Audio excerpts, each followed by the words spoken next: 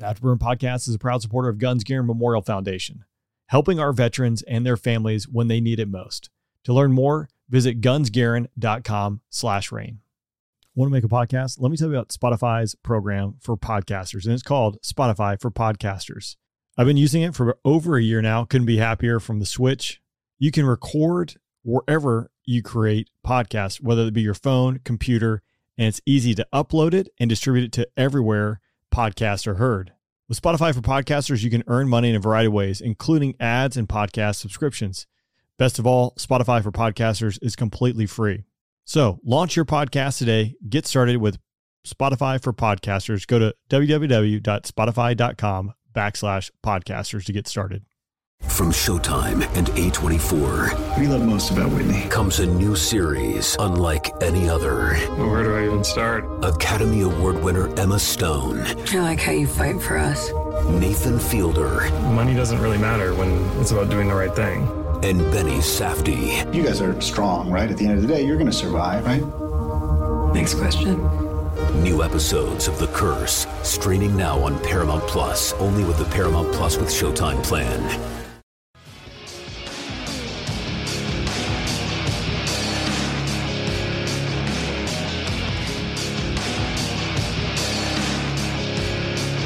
Hey, welcome to the podcast. My guest this week is Captain Sterling Gilliam. He is the director down at the National Naval Aviation Museum in Pensacola, Florida. Awesome museum. He is a former naval aviator. We talk all about his career. We talk about landing on boats and a lot more. We were able to go down there with E3 Aviation, shoot some amazing content and segments down there. We have a whole host of just amazing insights to the museum and things that are going on, from being able to hold General Doolittle's grade sheet when he was getting checked out to go bomb Japan. And being able to actually see that and hold my hands was incredible. So if you're looking for some great content, a great community, and some amazing discounts, check out E3 Aviation Association. I have that link down below. Again, that's the crew that shot this entire video you're going to watch. So some great stuff there. But Sterls is an amazing individual with quite an impressive career. I think you're going to enjoy his podcast. Before we get rolling into that, as I always mention, thanks to my Patreon supporters. If you're looking for ad-free podcasts, early access, and access to There I Was stories, join us over on Patreon. And if you like this content, make sure you're following along on Apple Podcasts and Spotify. You actually can click to follow the show. That's a big metric that feeds the algorithms, as well as leaving ratings and review. So if you are enjoying this content, please make sure you're following the show over on Apple Podcasts and Spotify. That really helps me out and lets me keep creating this content. That being said, let's jump into the episode with Sterls. Tower to my stations, release you, runway 4 left, wind 040 at 5, clear for takeoff. Seat tied, Altimeter 0 eyes, we're clear for takeoff, clear for the airspace. Viper check 2. My right ramp curve was at 354. So yeah, that's on. Next picture, 610, 15,000, Viper 1 target. What's up, E3 members? Excited to be sitting here with Captain Sterling Gilliam, who's the director of the National Naval Aviation Museum here in Pensacola, Florida. We're going to talk about your career. We've talked a good bit, and we've seen some of the amazing things here. I think we've just scratched the surface, which has been awesome that you've lent your team out to us to be able to just capture some of this history and talk about it. But today I wanted to talk a little bit about you, because 1,307 carrier-arrested landings. Now, you have quite a steep career, and I want to just kind of peel back the onion and talk about you a little bit and how you got sitting in this seat today and what a day in the life is. Well, you're kind to do that. And first off, it's been great to host E3. Phenomenal opportunity for the museum, and we hope you'll actually get an opportunity to visit. Your membership can visit in person. Absolutely. Excited about that. So anyway. How did you get into this seat today? I mean, this is kind of a weird, I would not say weird, this is a different path than most aviators once they leave their career. So how did that happen? So, and we'll talk Navy career here in a bit, but I finished my 30 years in the Navy, retired in the DC area, and was working in the private sector.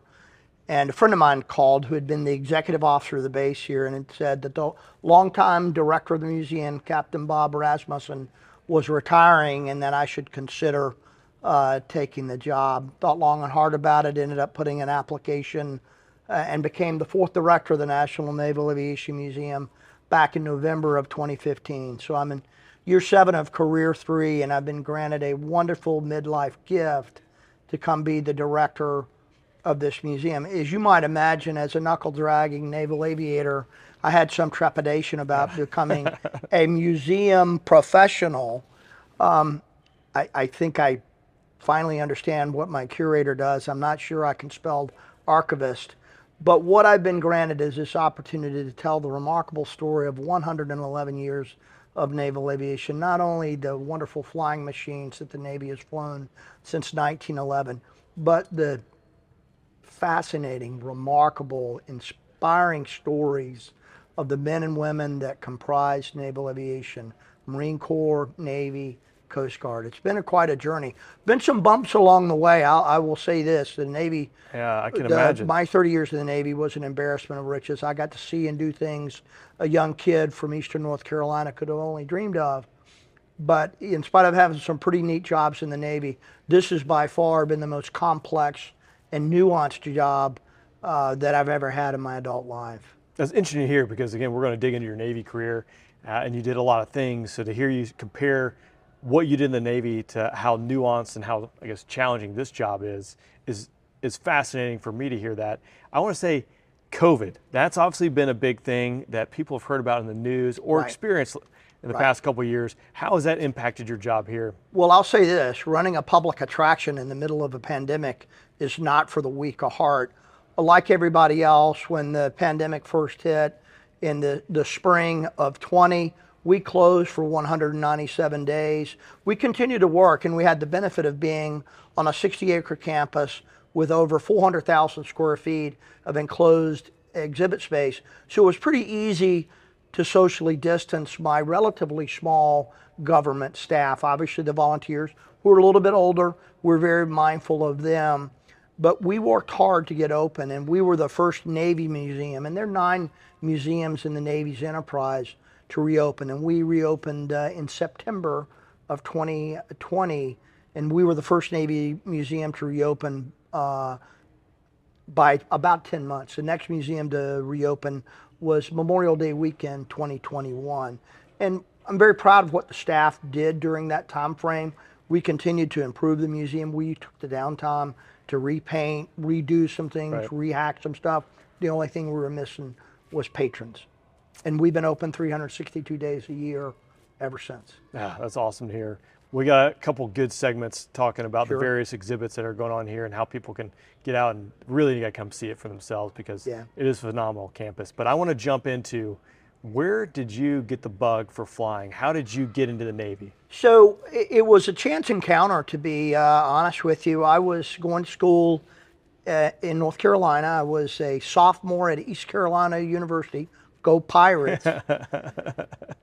Studying to be an accounting major. And in between economics classes, my sophomore year, I'm wandering through the student union, and encamped in that student union, like they're encamped around student unions around the country, was a Navy recruiter showing a video of airplanes coming and going off aircraft carriers.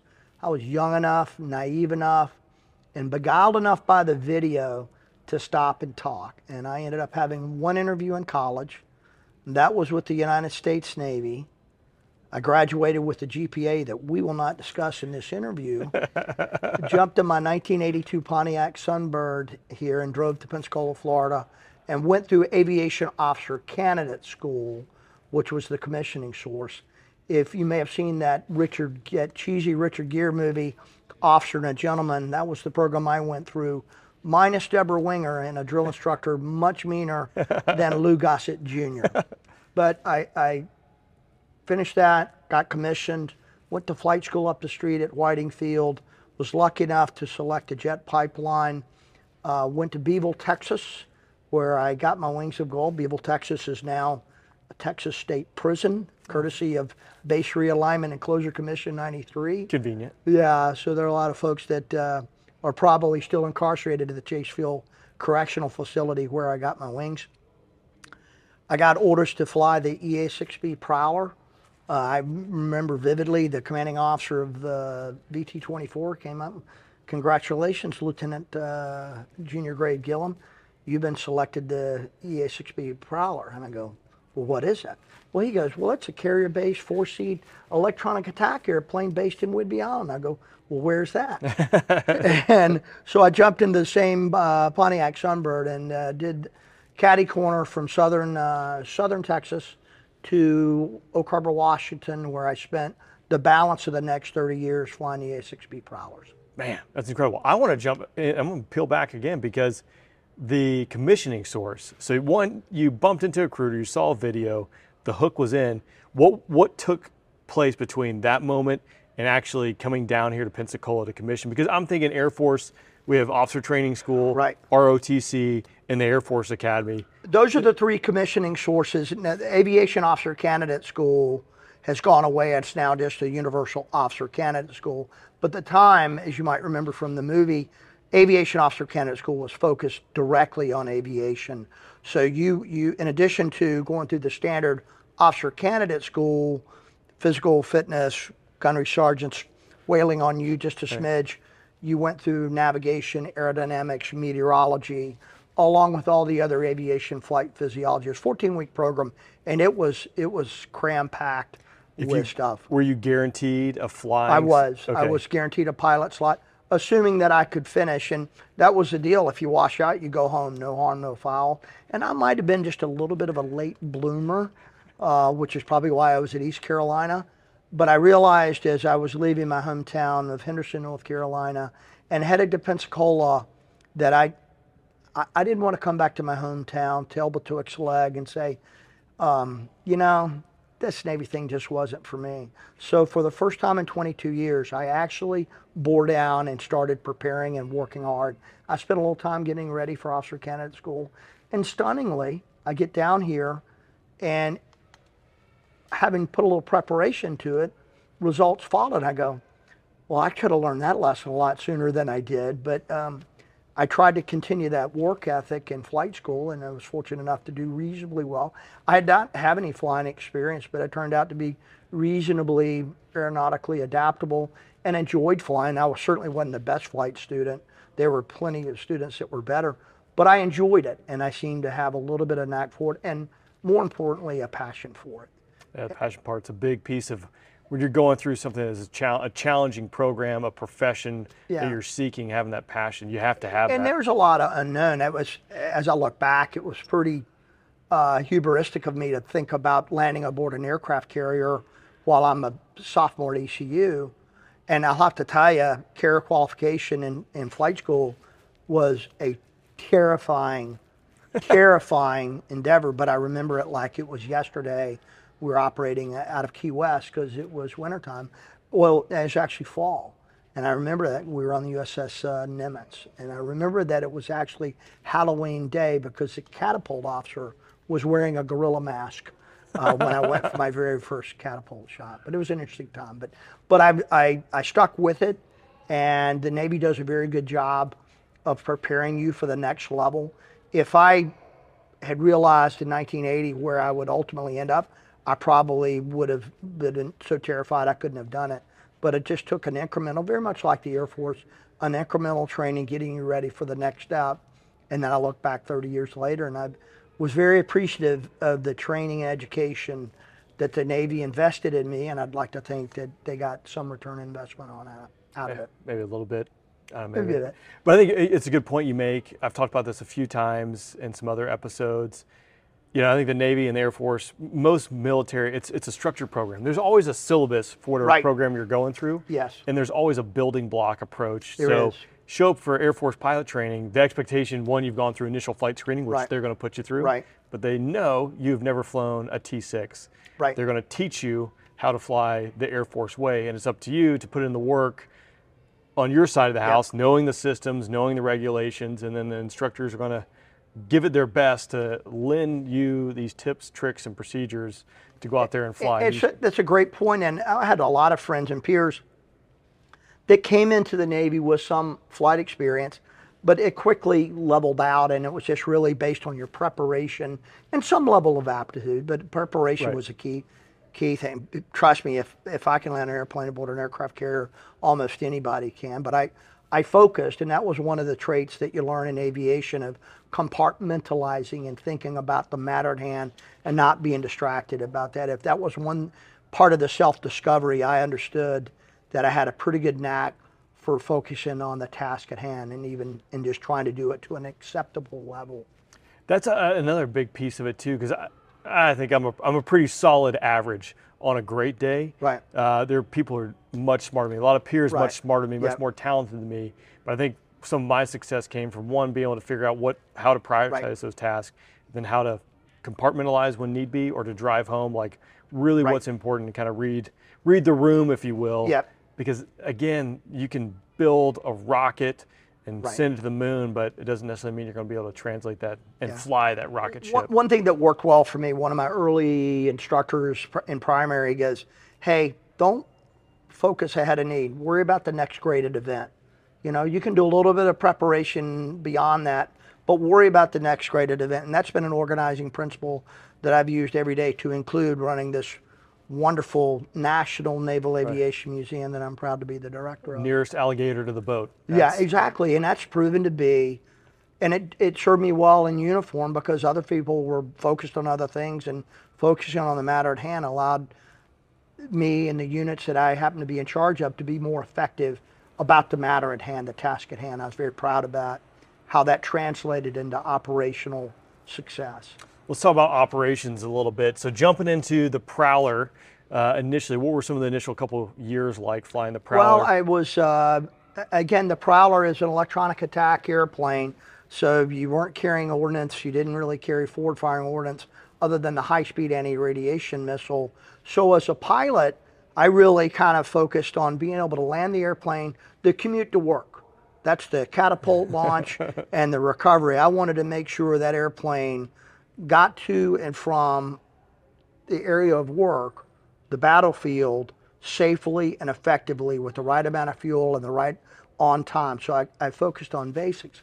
And another huge influence in my career is I became a landing signal officer. If you're familiar with that, landing signal officers are naval aviators who also serve as the people that get the men and women back aboard the aircraft carrier.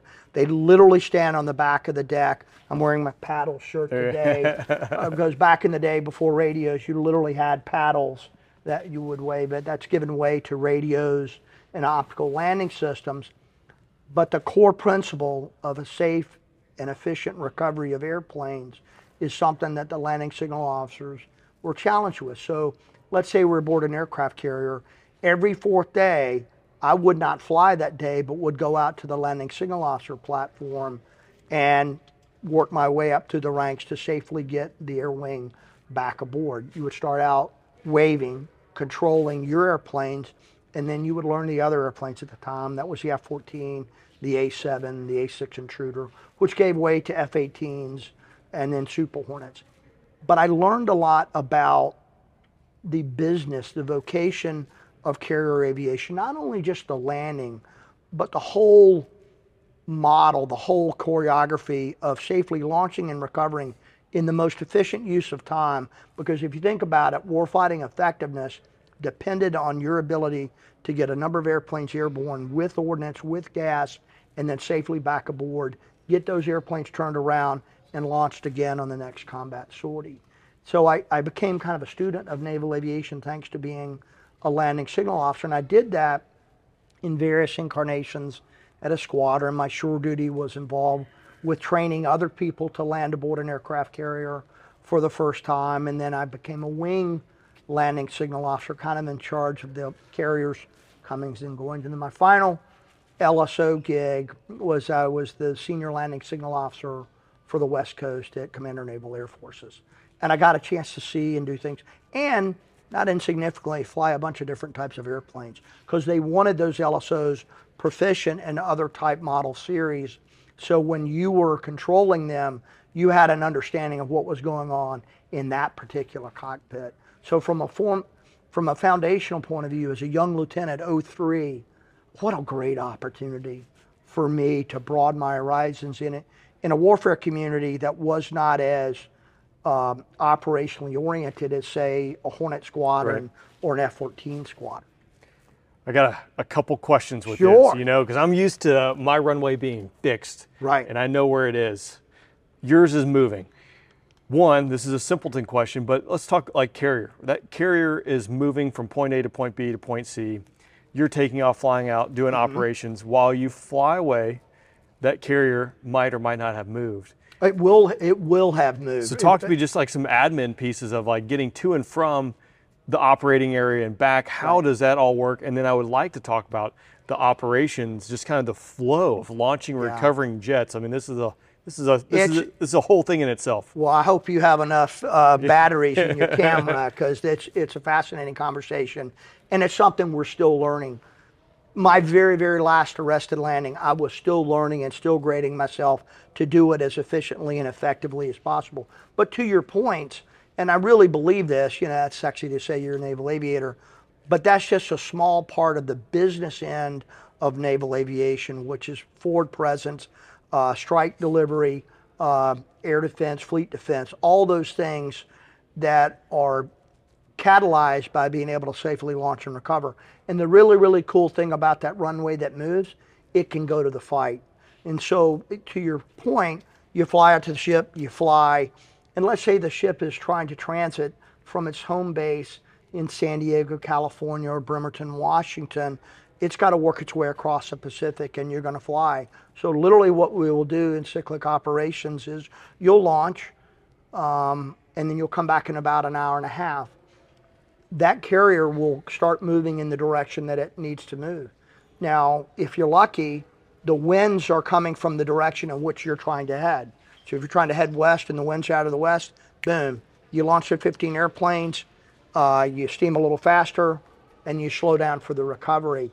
If the winds are not favorable, and there's a misnomer, you really do need to have, it's nice that the carrier can steam in any direction, but if there's any natural wind there at all, you have to steam in that general direction such that on that angle deck, you minimize the crosswinds, because it's hard enough already. A crosswind just makes it problematic to safely get aboard. And the same applies to the catapult shots that go to that. There are a lot of different variations of that. As an example, if the winds are not in your favor, but they're common, let's say it's 5 knots out of the east and you're trying to head west, the ship can do, if it's a nuclear aircraft carrier, can do something called a down recovery. So let's say you're trying to get 25 knots across the angle deck. There's 5 knots out of the east. Let's steam the ship 30 knots. Getting a 100,000 ton piece of metal going 30 knots requires a lot of neutrons. But now, when you do the math, now you got 25 knots down the deck. So that's the versatility of aircraft carriers, and having had the opportunity to literally sail around the globe and operate from aircraft carriers on every continent save Antarctica, kind of one of the neat features to carrier-based aviation. The ability to project American air power anywhere around the world and relatively a moment's notice is pretty impressive. I'm curious when it comes to, so launch and recovery. We know there's a lot of moving parts that are going on there. I'd kind of like to talk about that a little bit, because you hit on, you graded your landings, but that is something that legitimately happens on every single landing. Correct. Because from coming into, again, Air Force we would call an initial, starting out, to the break, to rolling out on final, that is being timed, that's being looked at, that's being scored, all the way down to catching the appropriate wire, or one of the wires, right? Correct. Can you talk me through what that is and then why that's important? Well, we'll work backwards from the landing, because you've got to land safely, and you want to land the first time every time. Because if you don't land, and that could either be a thing called a bolter, where you land beyond the wires and your hook never has a chance to catch one of the wires, or you get waved off, which the landing signal officer that I just discussed said you're not in the appropriate parameters. The worst of those parameters is being too low. There's a saying in naval aviation, an airplane's built for 1,001 bolters, but only 1 ramp strike.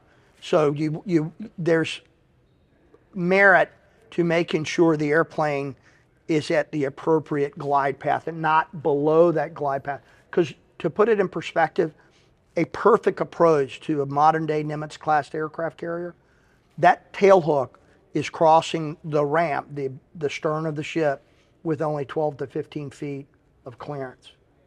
That's the tolerances, and that's steady deck. That's 12 to 15 feet or 12 to 15 inches? 12 to 15 feet. Yeah, which in a sea state, depending on what it is, and that's what I was trying to get. Bow down, stern up.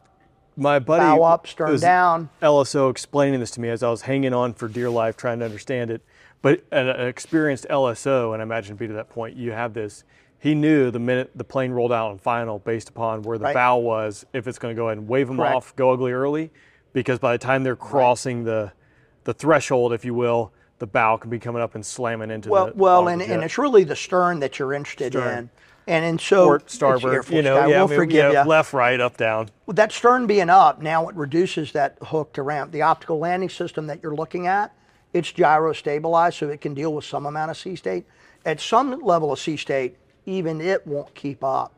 But if the stern comes up and you're on that glide path, now that hook to ramp is decreased. And the converse of that's not really great, because if you go, this is the stern, and you go bow up, stern down, now if you're on a 3-degree glide path and the bow is 1 degree up, you're now hitting the deck at a 4-degree glide path, and the airplanes are already taking a pretty good load factor from the catapult shot to the landing. Now with bow up, you're just hitting that deck that much harder and putting that much more fatigue life on an already fatigued airplane that's just gets beat to death. Do you know day in and day out? Do you know what the rough feet per minute at touchdown is? I know it probably varies, but I'm curious. You're about 700 feet per minute is your rate of descent, and you're unlike the Air Force. You're not flaring. You're flying at constant airspeed, read angle of attack right into the deck. And there's several reasons for that. You want to make sure you keep the power on the airplane, just in case you miss the wire. You can go full power and get airborne again. And there's times, and this is just kind of the luck of the bounce, your hook will literally bounce over the wire. It's just boom, boom. And it's called hook skip bolter. If the landing signal officers are nice, they'll recognize that and not ding you for it. But you can induce a hook skip bolter by being faster, little nose down, nose goes down, hook comes up, boom, boom. So those are the type of things. Yeah, we're saying, hey, they might be nice and give you, or not ding you for that. Everything is getting scored, and everything's graded, and everything is racked and stacked and presented in front of everyone, right? In front of everyone. When you're on deployment or in a workup, there's probably 100 pilots in the air wing. It's a little less now. We have less two-seat airplanes, but let's say it's 100 pilots in the air wing. Everybody gets graded. It's like Major League Baseball. Somebody's got a 4.0 average and somebody's rocket last, and they'll end up having competitions in the top 10 ball flyers, as we would use in the vernacular. The top 10 grades would get top 10 patches. And that performance, while all aviators are competitive people and human beings are competitive by nature, naval aviators are as competitive as anybody else, you're trying to do well. But the real benefit is when you're trying to do well, you're going to be better. You're going to get better. And that has a direct impact on combat efficiency, which is the main. If we weren't worried about combat efficiency, we wouldn't grade a thing. And then ultimately safety, because you can imagine with those tolerances, with the deck moving around a little bit, or let's say the sun goes down, now it's nighttime and you don't have near the visual acuity, horizon reference, the consequences of landing low is self-evident. And you've seen probably some pretty dramatic videos of ramp strikes, and they're not pretty in airplanes, and people don't survive those well. You mentioned a little bit about the choreography. One thing is very easy to focus on the pilot, but one of the things that I very much enjoyed about carrier aviation, as I like to describe it, and as it was described to me, it's the world's largest and most complex team sport. There are literally hundreds of people on that flight deck, young kids right out of high school, that are working on those airplanes 12 to 14 hours a day, and they're running around in different colored jerseys that delineate their different roles on that flight deck. And as the person who gave me that analogy, he was describing being a young lieutenant, feeling pretty bad in his A7 Corsair, taxiing up the catapult.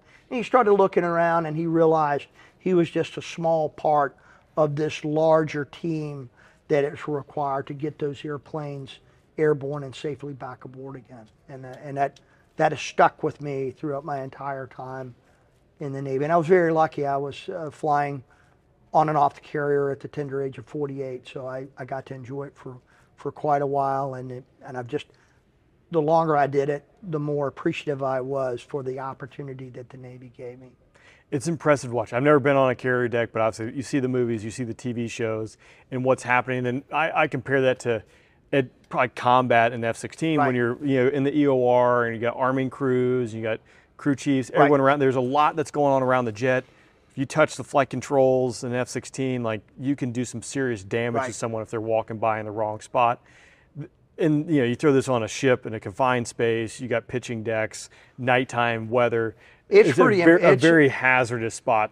With the possible exception of people working offshore oil rigs, it's probably the most dangerous industrial environment on the planet. You've got folks, you've got live ordnance, and you talked about everything's on the 4.5 acres of the flight deck, and you could have 50 airplanes on the flight deck coming and going, loading live ordnance, jet fuel, exhaust. It can be pretty sporty, but when it's done well, it's a thing to behold, and it just really goes to kind of the ethos of naval aviation of getting this done and being able to relocate from one area of responsibility to another to do the things that your nation is asking you to do in defense of this country.